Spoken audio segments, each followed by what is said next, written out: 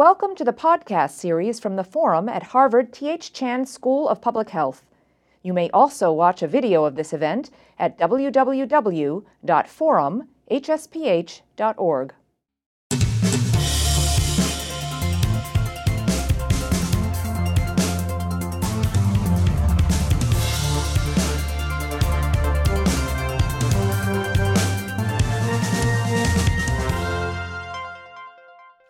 Welcome everyone. Thank you so much for being here. My name is Melissa Jeltsin. I'm a senior reporter at the Huffington Post where I cover domestic violence, and I'm also today's moderator. This event is presented by the Forum at the Harvard T.H. Chan School of Public Health jointly with the Huffington Post. The Forum is also streaming on their Facebook page.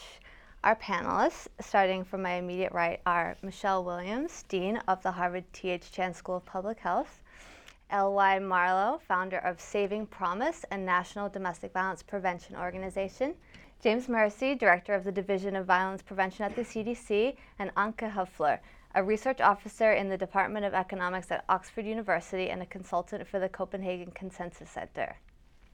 This program will include a brief Q&A, and you can email questions to the forum at hsph.harvard.edu. You can also participate in a live chat that's happening on the forum site right now.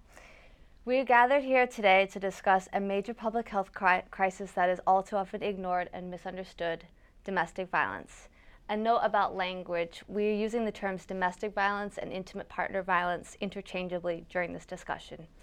1 in 3 women and 1 in 4 men are victims of some form of physical violence by an intimate partner in their lifetime, and the majority of people who experience intimate partner violence do so before they turn 25. Let's look at a PSA from nomore.org that shows how the problem of domestic violence is so often hidden in plain sight. The video may look familiar to you as it aired during the Super Bowl last year.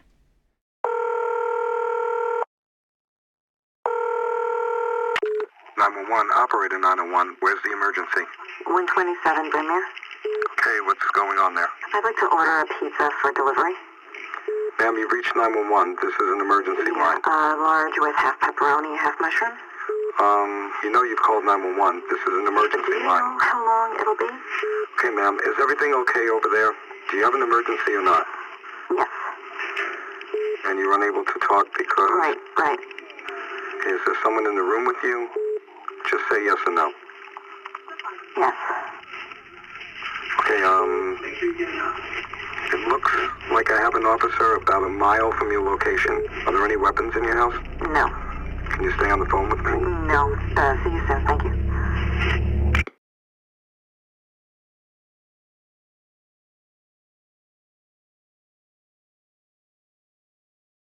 Such a powerful PSA. Michelle, do you want to share your thoughts with us? Sure, thank you.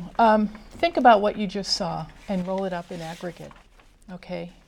What I'm going to try to do in the next 2.5 to 3 minutes is to share with you the burden of domestic violence rolled up at a population level.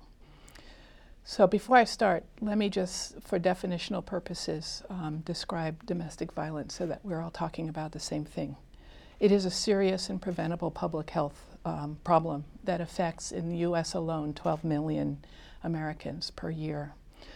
As you've heard, intimate partner violence is often used interchangeably with domestic violence.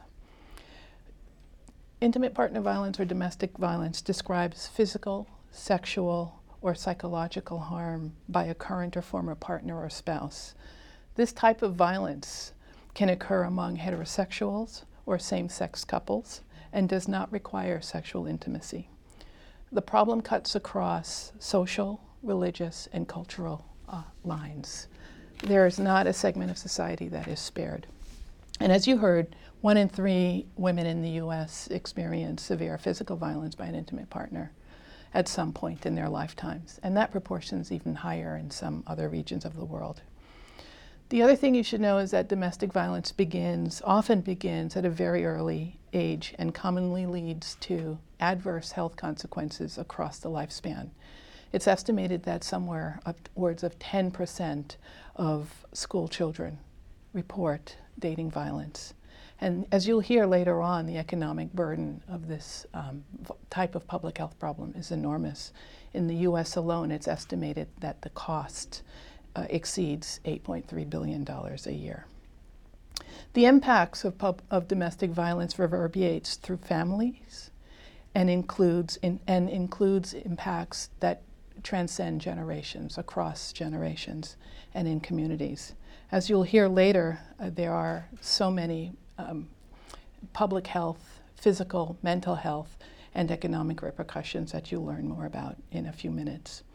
What tends to get lost in the statistics, and what's so beautifully captured in that video that you just saw, is the personal, individual impact in real time.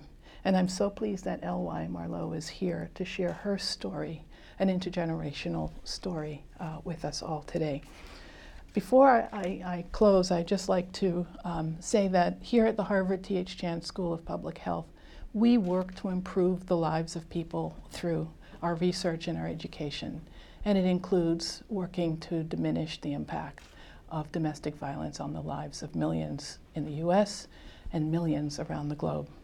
To that end, our school is committed to joining a larger effort and establishing, in partnership with others, a learning laboratory to help address the serious domestic violence issues that persist. And I'll talk more about that later in the program. Great, thank you.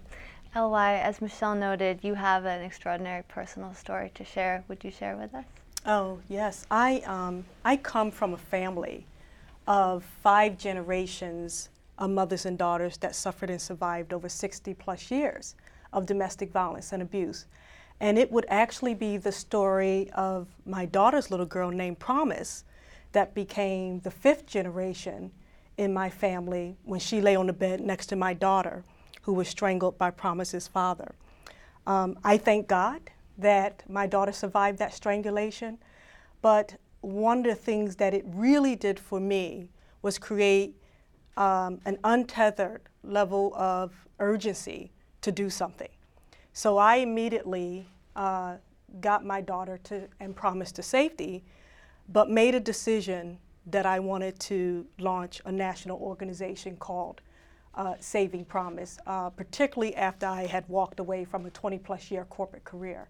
I felt like not only did I have a voice to add, because if I can share my family story that could ultimately break the silence and open up the conversation, that would be one accomplishment. But more importantly, I wanted to launch a national call to action with a focus on prevention, to shift the conversation from intervention to prevention, for reasons that I would hope that young women like my daughter would be prevented from getting in abusive relationships. Thank you for sharing that with us. Because there are so many people like your family that have been exposed to domestic violence. Let's take a look at another clip that just shows some of the sheer numbers in the U.S.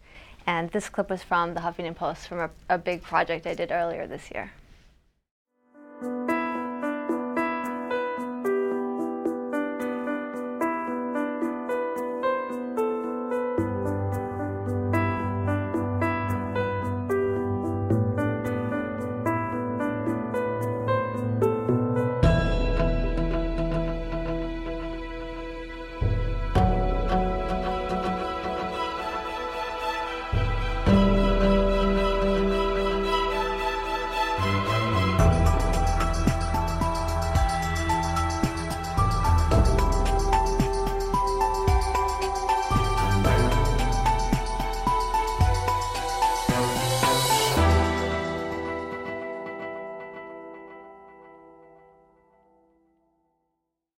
Jim, you tackle this problem from a national and global perspective. What are your observations? Well, I want to emphasize a few things. First, as we've already heard, this is a really big problem, both in the U.S. and around the world. 1 out of 3 women in the U.S. experience intimate partner violence, some form during their lifetime, and 1 out of 4 men. And when you look around the world, in some countries that prevalence is even higher, and in some lower. But it's a huge problem around the world. But there's 4 things I think we really need to think about as we think about preventing and tackling this problem. One, as Melissa said, this is a hidden problem. The women, it's a problem that causes creates a perception of shame. People are unwilling to talk about it oftentimes. It's what's so extraordinary about LY and her story, why it's so important. Oftentimes, the consequences, the health consequences, the doctors don't connect them with the violence, and the victims themselves, the survivors, don't recognize they're connected. So it's hidden, and that complicates our challenge of trying to address this problem. Another really important aspect is that this problem starts really young, in young people. In the United States, for example, 70% of women experiencing intimate partner violence, physical intimate partner violence, first experienced it at ages less than 25 years of age. So we really need to begin starting early as we think about prevention.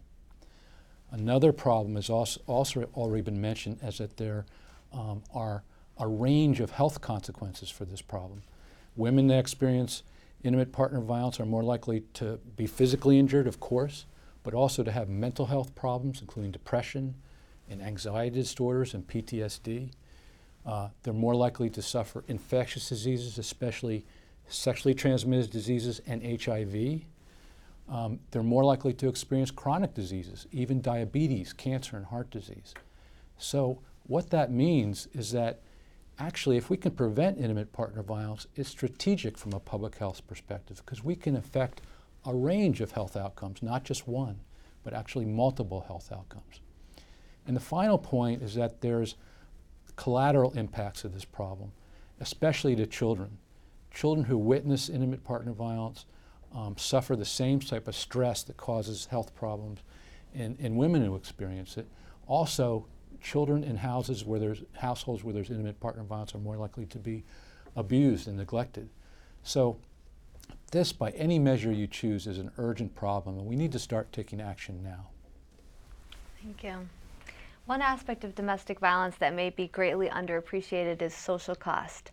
Anka, you've written about this issue. What have you found? So this is joint work with Jim Fearon.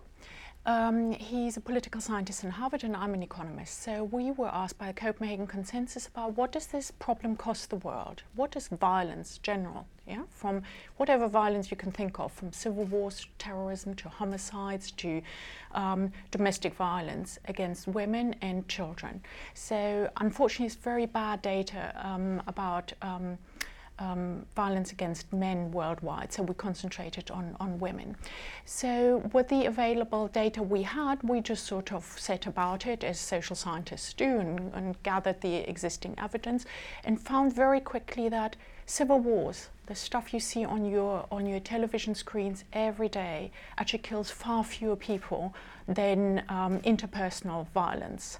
Yeah, so about 6 times as many people are killed in homicides than in these collective types of violence. And homicide is predominantly a male problem, so most victims are male, 77%, but out of the women, it's already been touched upon, about 40% of victims worldwide are killed by their intimate partner, current or former intimate partner. And when you actually compare the numbers, more women are killed by people they know than in civil war violence. So that sort of maybe shows you the sort of scale of the problem. And I think we've been able to sort of push the agenda globally that we should really try and do something about collective violence like civil war and terrorism, but I think we haven't yet been able to sort of push an agenda against domestic violence. It's interesting that in these rates vary a lot across the world. The evidence comes from surveys, so these are confidential surveys where women, as I said, we don't have any evidence on men, sort of report what happens to them. And the poorest region in the world, sub-Saharan Africa, seems to have the highest prevalence rates.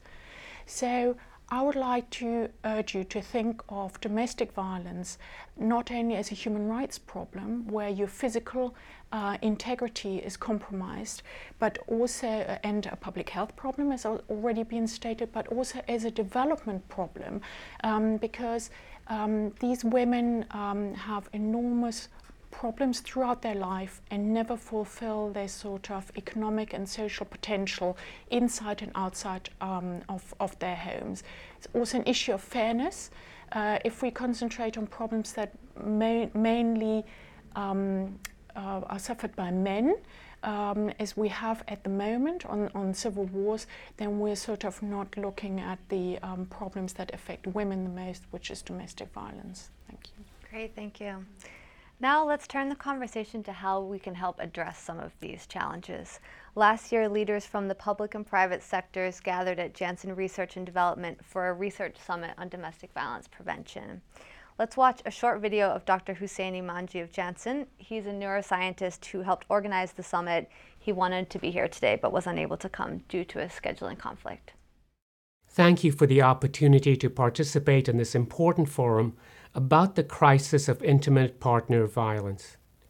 I trained as a psychiatrist and neuroscientist and can attest to the tragic effects of physical and psychological abuse, including possible lifelong mental and physical health problems. The need to prevent domestic violence is a human issue and a major societal problem. As a community, we have to take a stand against abuse and protect victims. We also need to support and conduct more research in this area. Last year, working with L.Y. Marlowe and Saving Promise, Janssen, the company I work for, hosted a summit with a group of public health experts and people from industry to begin a plan to study domestic violence. The group's goal was to better understand causes, why people become abusers, how to protect those vulnerable to domestic abuse, and what can be done to prevent it in our society. More research is key for defining the depth to which intimate partner violence affects us as individuals, families, and communities. We need to explore root causes and recommend evidence-based prevention strategies. What's clear is that the problem is too complex and too big for one entity to solve alone. What's most promising is that we're mobilizing now and taking steps to better understand the problem so that we can drive to solutions for future generations. Thank you. Michelle, you attended that summit. What were some of the results? Thanks. First of all, I should say it was an amazing summit, largely because of the vast number of disciplines and experts that were engaged in the summit on the Janssen campus. It was a remarkable personal experience for me, for someone who's been studying domestic violence and women's health for years. One of the things that came through was the way to build an agenda going forward would require developing and sustaining that interconnectivity across the disciplines and across the sectors. And what came out of the summit was that we develop a learning laboratory that would drive decision-making processes around prioritizing research that needed to be done to fill the gaps, some of which you heard today, and also deliberately and very thoughtfully evaluate prevention efforts of the past so that we could sunset those that weren't working and bring to scale those that are working and continue to innovate and drive an agenda towards primary prevention, as L.Y. said. Sounds like it was a really interesting summit. It was a powerful summit, and I think it was really made special because we had individuals from industry, the public sector, academia, and we had a large number of not-for-profit NGOs working towards preventing primarily and secondarily violence and its impact on generations. Great. Jim, do you want to just talk a little bit about some of the most promising strategies to help prevent domestic violence? Sure. Well, one thing I need to say at the outset is we need a lot more research to better understand what actually works and what constitutes the best evidence. But actually, in the U.S., we've learned a lot over the past couple of decades. And I'll just mention very briefly sort of 4 or 5 really broad strategies that are really important and which there's some evidence associated with. One is teaching safe and healthy relationship skills. There are evidence-based school-based programs that we have in the United States for dealing this, particularly with teen dating violence, an important precursor of intimate partner violence in adults. Engaging influential adults and peers is another important strategy. For example, there's a strategy that engages coaches around helping with young boys, and it's called moving boys to men. Another strategy is disrupting the developmental pathways that lead to intimate partner violence. We know that those who experience child maltreatment are more likely to be victims and perpetrators. So how do we disrupt that pathway from maltreatment to intimate partner violence? Create protective environments. We have ways of creating schools and workplaces that are more protective and safer for students and workers. Strengthening economic supports and reproductive autonomy. Another example, because of the economic connections with this problem and gender inequities. How do we address those inequities that underlie this violence? And finally, well, it's not primary prevention, it's very important, and that's supporting survivors to increase safety and lessen harms. There are treatments and strategies that many, and actually evidence-based, that we can use for the survivors of this problem to help them. Okay.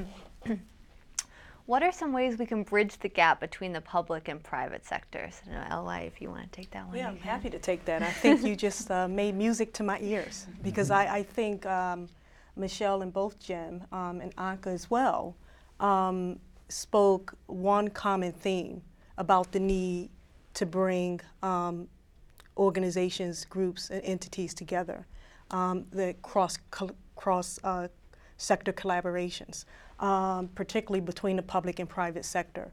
I think that one of the challenges right now is that there's a lot of wonderful work that's going on. So many organizations, advocates, policymakers, and the like are doing tremendous work, but we're all working in silos.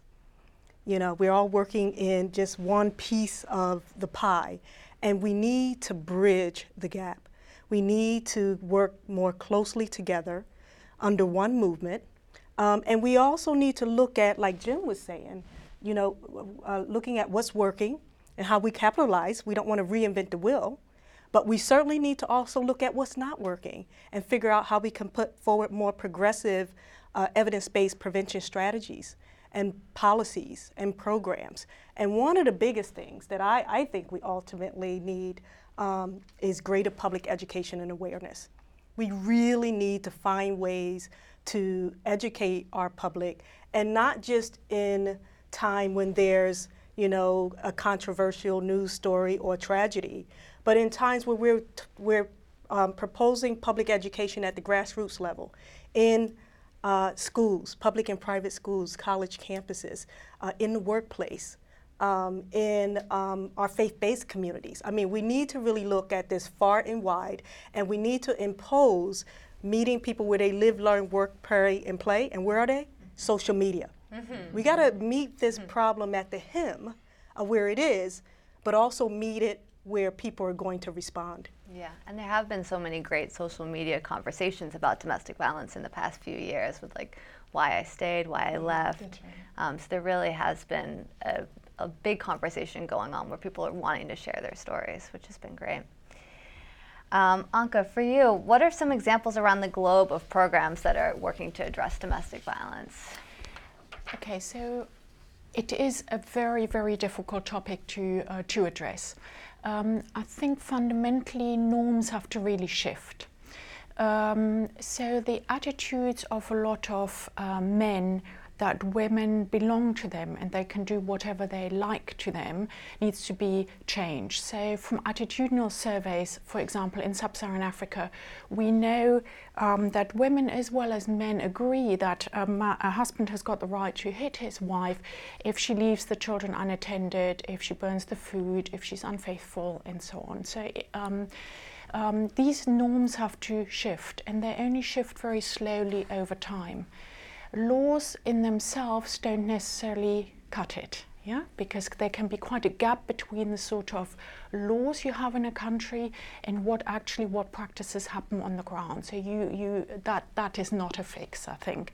It's maybe important to send a signal and sort of say, this is not what we as a society want to do, but it doesn't necessarily prevent it.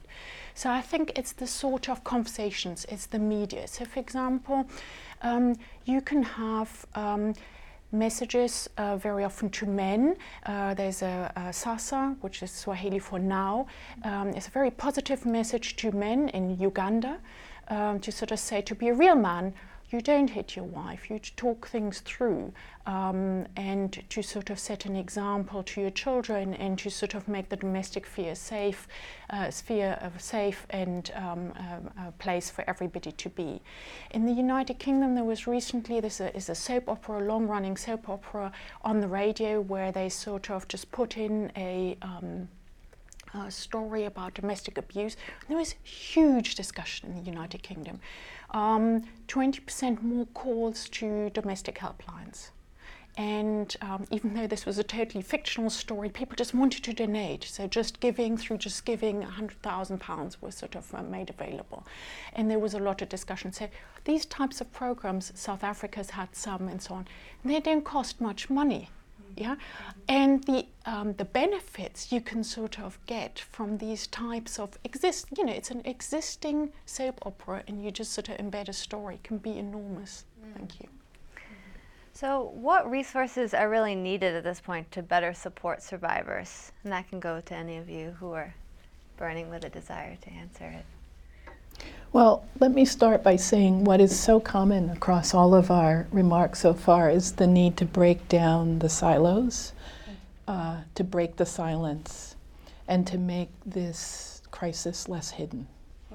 And I think the resources necessary for that will certainly include monetary resources. But I also think we have to use the technology and the skills we have in a disruptive way that literally breaks the silos, the silence, the hidden. I also think the resources, again, may not necessarily be fiscal, but a change in attitude. We heard so eloquently about laws. I can speak to countries and municipalities with beautifully written laws, well-intentioned laws on the books, but without accountability and responsibility and attention to enforcement, those laws haven't meant much to women and families. Jim, would you talk a little bit more, you touched on it briefly, but about how kids are affected by growing up witnessing domestic violence?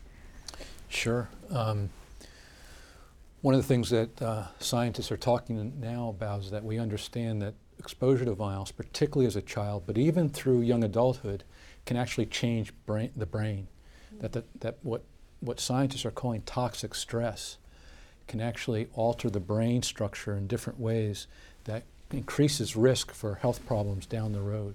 So even witnessing violence, not experiencing it directly in a child, can actually have these longer-term effects on health because of the stress's impact on changing brain structure in ways that increase their likelihood to engage in risk behaviors, abusing drugs, overeating, and other things that can lead to other health problems.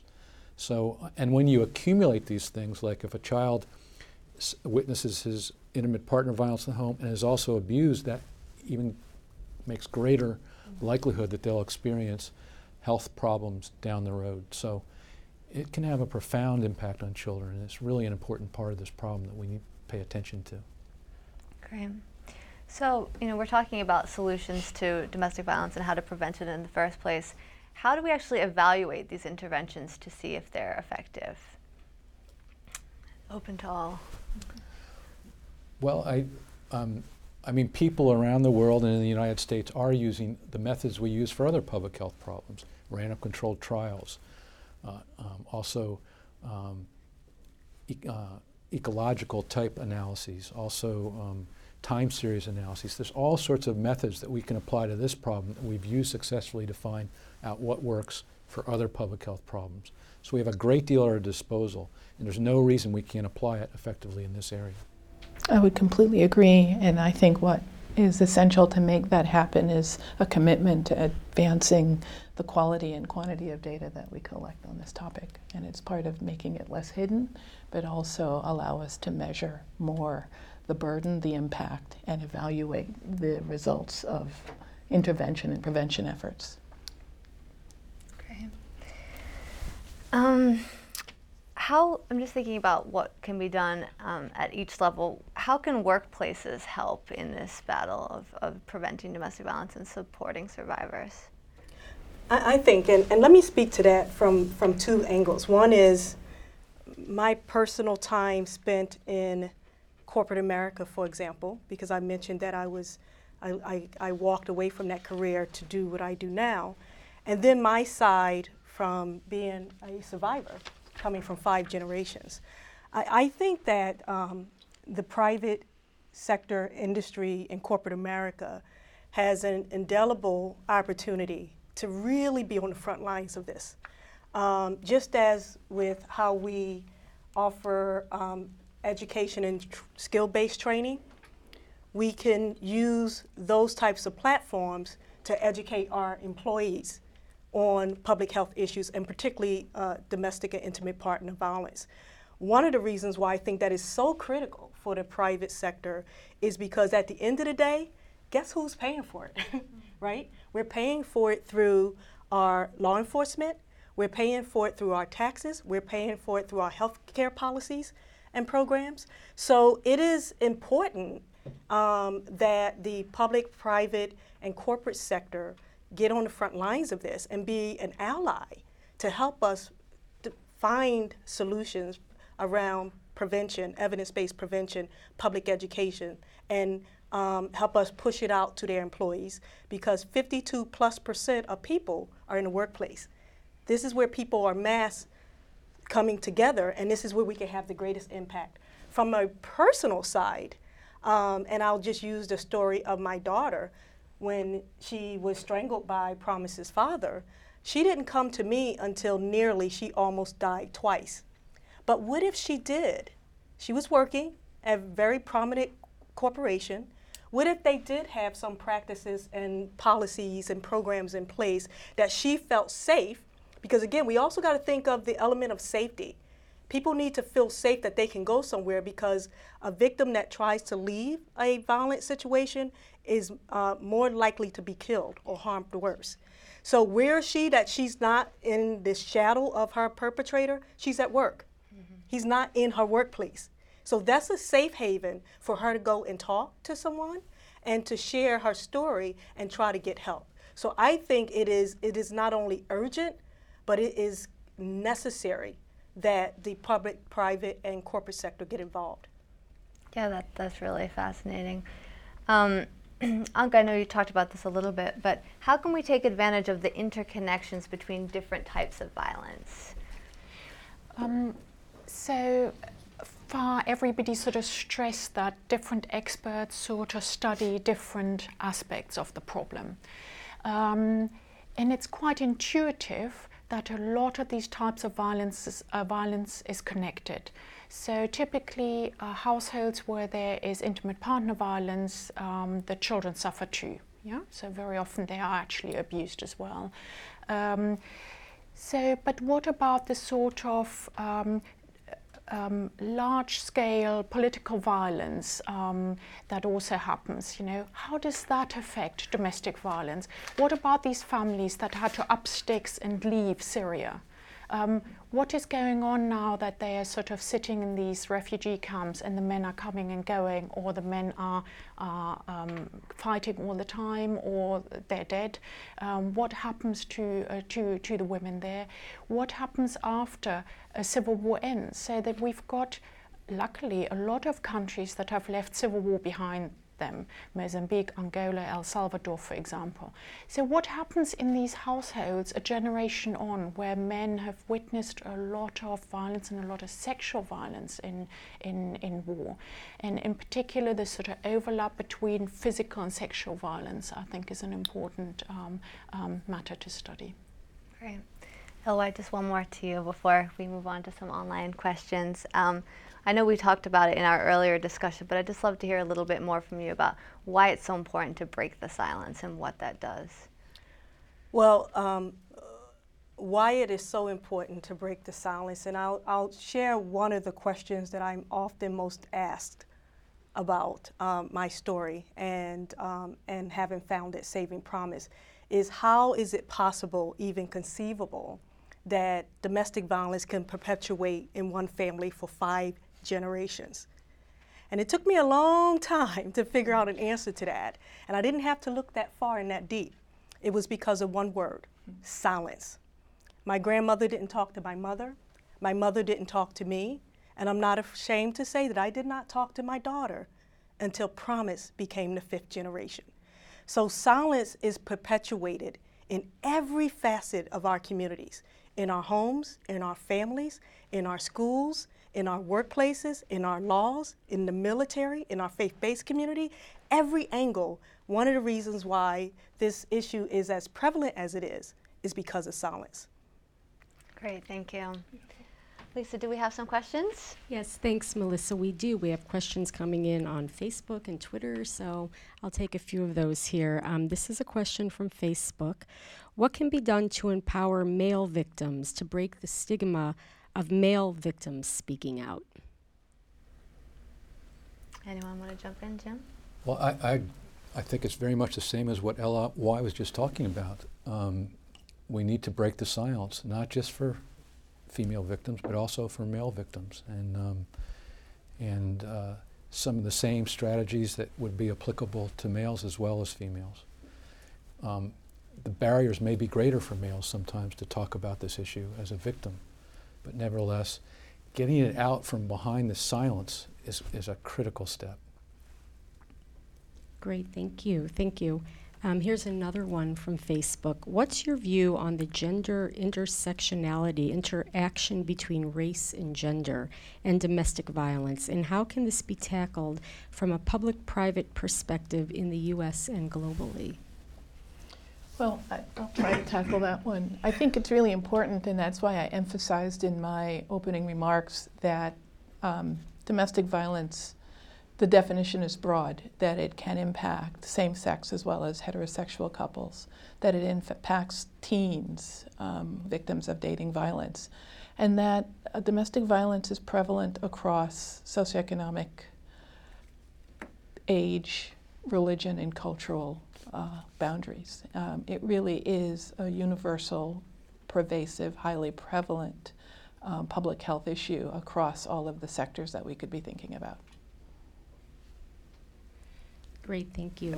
We do have some evidence, if I may, to suggest that poverty is really important. So I think it's not so much the race or cultural question for me, because when we say it's certain religions that sort of make it easier for domestic abuse to happen, I think that's not quite right. It's a sort of tradition, it's become more a customary interpretation of certain religions that help to subjugate women mainly, but it's not per se a race or religion issue for me.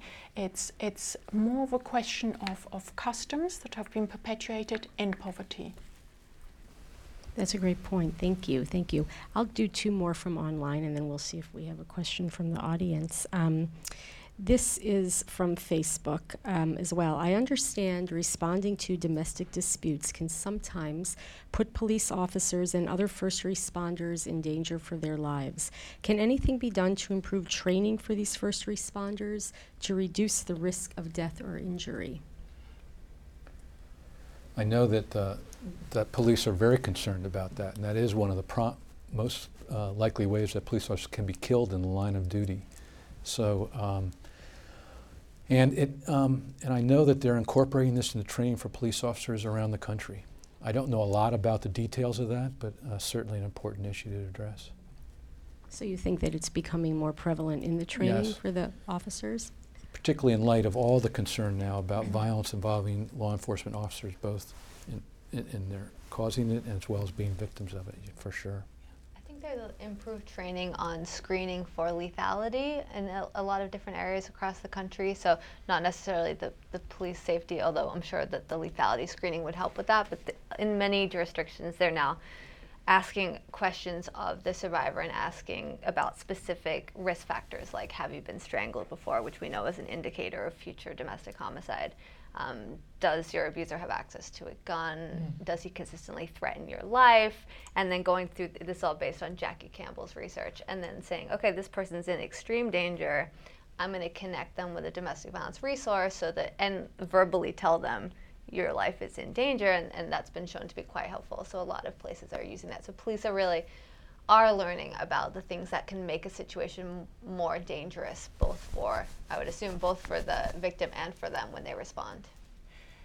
In the United Kingdom, for example, all domestic incidences, the police goes through a questionnaire with all members of the household afterwards. It's the acronym is DASH, Domestic Abuse, Stalking and Honour. And they do it for exactly the reason that's been sort of previously mentioned, that typically when women are killed by their intimate partner, there has been previous contact with the police. And so if you have a systematic account, as Melissa was just saying, then you can sort of try intervene earlier. And this is then before the situation becomes lethal. But of course, firearms are not an issue in the United Kingdom, so because there's no private gun ownership to speak of, or handgun ownership. Also, I'd say in New York, which is where I live, the domestic violence incident reports there that the police have to fill out have lethality factors on them, which is a new thing. I think they rolled it out a year ago or something. So they're also, it's built into the incident report that they're asking about whether there's a gun, whether there's all of the known lethality factors. Thank you. I'll do one more from online. Actually, this is from email, from Jillian, Michael, and Katie, who work as consultants for a Washington, D.C.-based domestic violence resource center. What can be done for minority and or immigrant communities, such as Asian Pacific Islanders, who have limited data available about prevalence of domestic violence within their communities? How can we design and implement effective, culturally sensitive interventions for these often overlooked groups? I think that touches on a key point when you think of communities that are often overlooked. And oftentimes they also feel that they're the forgotten outside of children. That's another demographic that is the forgotten. Because you have so many challenges to overcome. You have cultural barriers, you have language barriers, you have in some situations, poverty. And so I think that though there needs to be greater prevention and public education and awareness across the platform, we really need to study those demographics that typically have other challenges and barriers that we often don't think about because we're looking at it through a narrow lens. I also think it's an opportunity to look at areas that intersect with intimate partner violence. That's really key. We're learning, for example, that children who grow up in a violent home tend to become bullies. So we're dealing with the issues of bullying. Human trafficking is another area. I mean, that is a huge issue right now that I see us beginning to shine the spotlight on. And we're trying to figure out, what is the connection between human trafficking and intimate partner violence, because one of the things that many people don't understand is that oftentimes women who end up in a human trafficking situation was charmed through an intimate partner that sort of lured them and was able to gain their trust in order to become a victim of human trafficking. Let me just add to that, to LY's response, that one of the things that I took away from the summit, which was very powerful, right after the summit, we had mayors' offices calling and asking us if we could hold the next summit in their communities, in their cities. Mm-hmm. And we spent an awful lot of time at that summit talking about, being able to share best practices in estimating the burden the physical impact, the mental health impact, the prevalence of the problem in different communities. I asked you earlier on to think about aggregate. Aggregation is good, but not necessarily sufficient to really begin to highlight the unique aspects, dimensions, drivers of domestic violence at a community level. And so, I think one of the ways that we can do this is allow for a space for experts to share best practices. And in this case, specific to the question, would be doing a survey to estimate the burden, but also hopefully taking that further and identifying interventions, prevention efforts that work in communities with similar demographic or other profiles. Great, thank you so much. Do we have questions in the audience? Yeah, right here. Hi. First of all, I just want to thank all of the panelists for the important work you're doing in this area, and especially LY for sharing your story. I'm Danielle Coppola. I'm from Janssen Research and Development, and I actually also work on a nonprofit locally in Mercer County, New Jersey, that provides shelter and services to victims of domestic violence and sexual assault. And my question to you is, what can corporations do to help? I'd be curious to hear from Jim on that one. Let's hear from the CDC. Well, I think it alludes to the strategy that I mentioned. One of the strategies is create protective environments. And LY spoke to this just a minute ago, but I think corporations can do a lot to educate supervisors how to, this is a hidden problem, right? How do supervisors know when something like this is going on in the lives of somebody that they oversee? Because of the impact on corporations in terms of lost days of productive work, has got to be enormous. So I think there's a lot they can do in training, incorporating things like this into the management training that many of us get. Also, reaching out into the community. I would love for corporations to do more to reach out into the communities in which they find themselves, and like you do in Mercer, but and help partner with community-based organizations that are addressing this problem. So those are just two things I think would be really valuable. I think the role modeling is so important. I'm going to go back to the summit. When I got a telephone call from the head of neurosciences at one of the Fortune 500 companies in the country, in the world, it was, a drop the mic moment. And it was because it is a corporation that cares about a public health problem. And I think that is something that is powerful and that subtly but so powerfully sends the message that we're all in this together. Whether you are the social worker on the front line or the neuroscientist in the corner office, that this is a problem that impacts all of us. It is complex, and it will require multiple disciplinary input as well as multi-sectoral input to address the problem.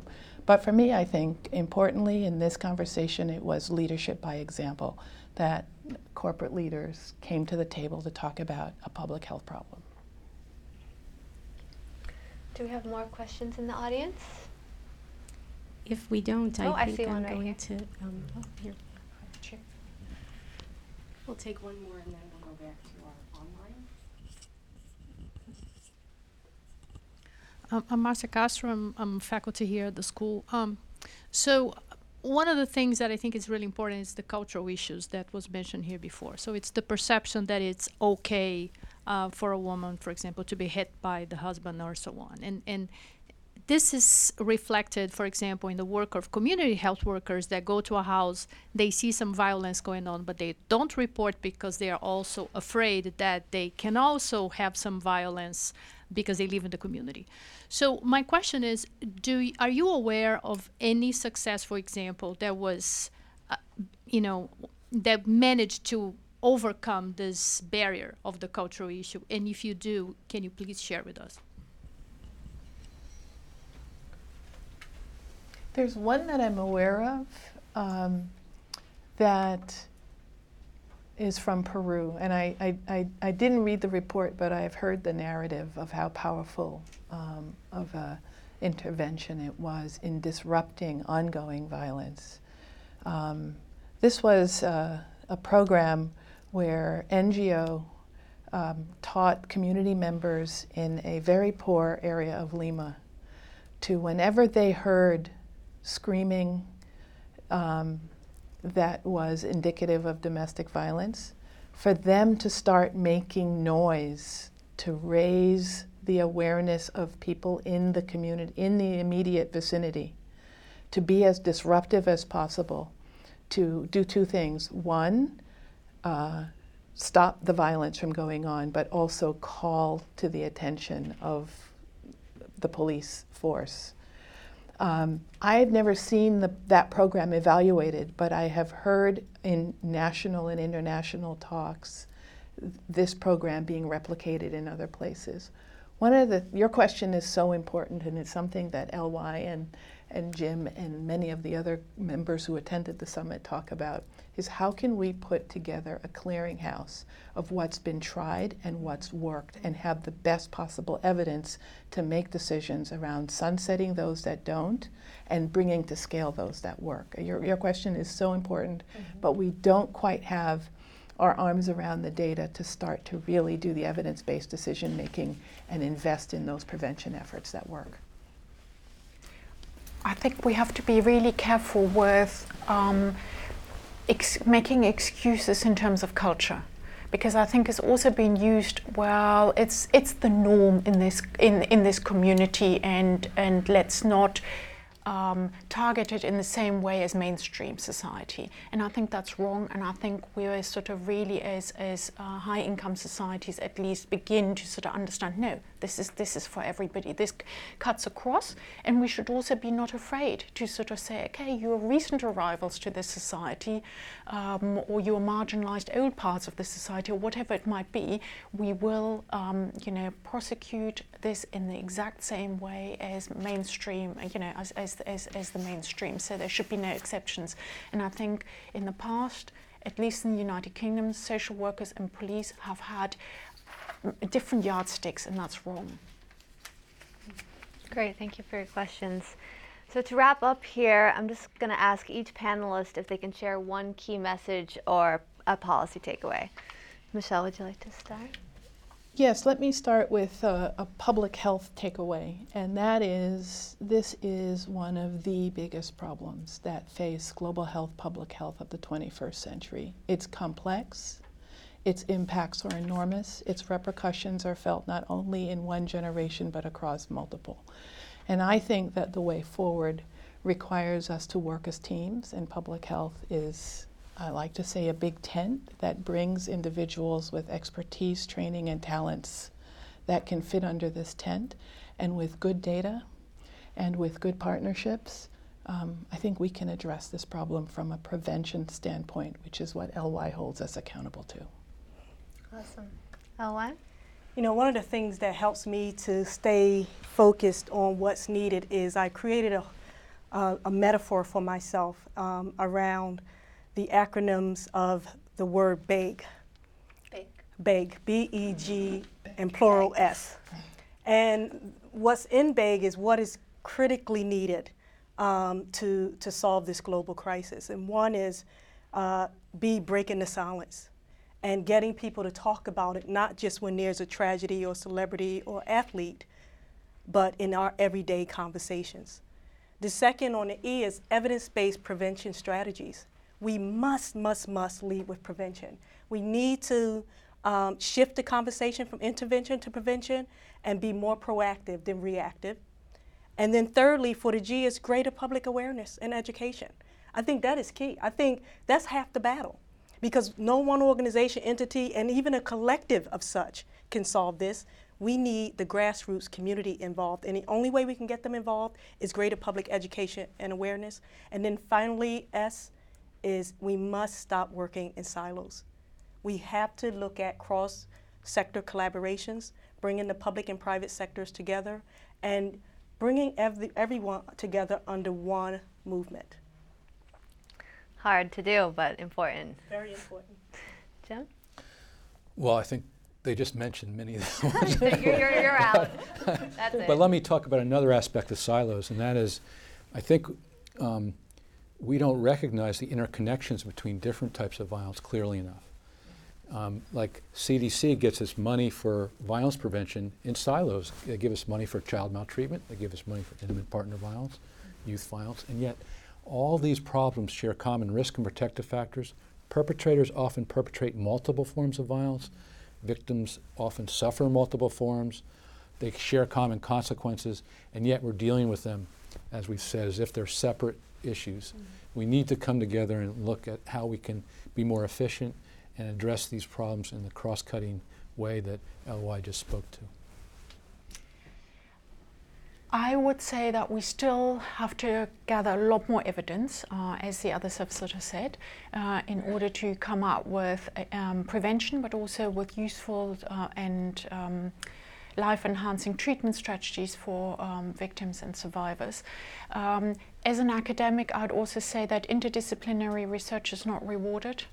And my plea is to sort of really find mechanisms to bring academics from different disciplines together who want to work on these issues. Great, thank you. Thank you to all our panelists. To our viewers, please continue the conversation on the forum website, forumhsph.org. And note the next forum coming up will examine the health policy implications of the upcoming presidential election. And that will take place on November 3rd at 12:30 p.m. Thank you all for being here.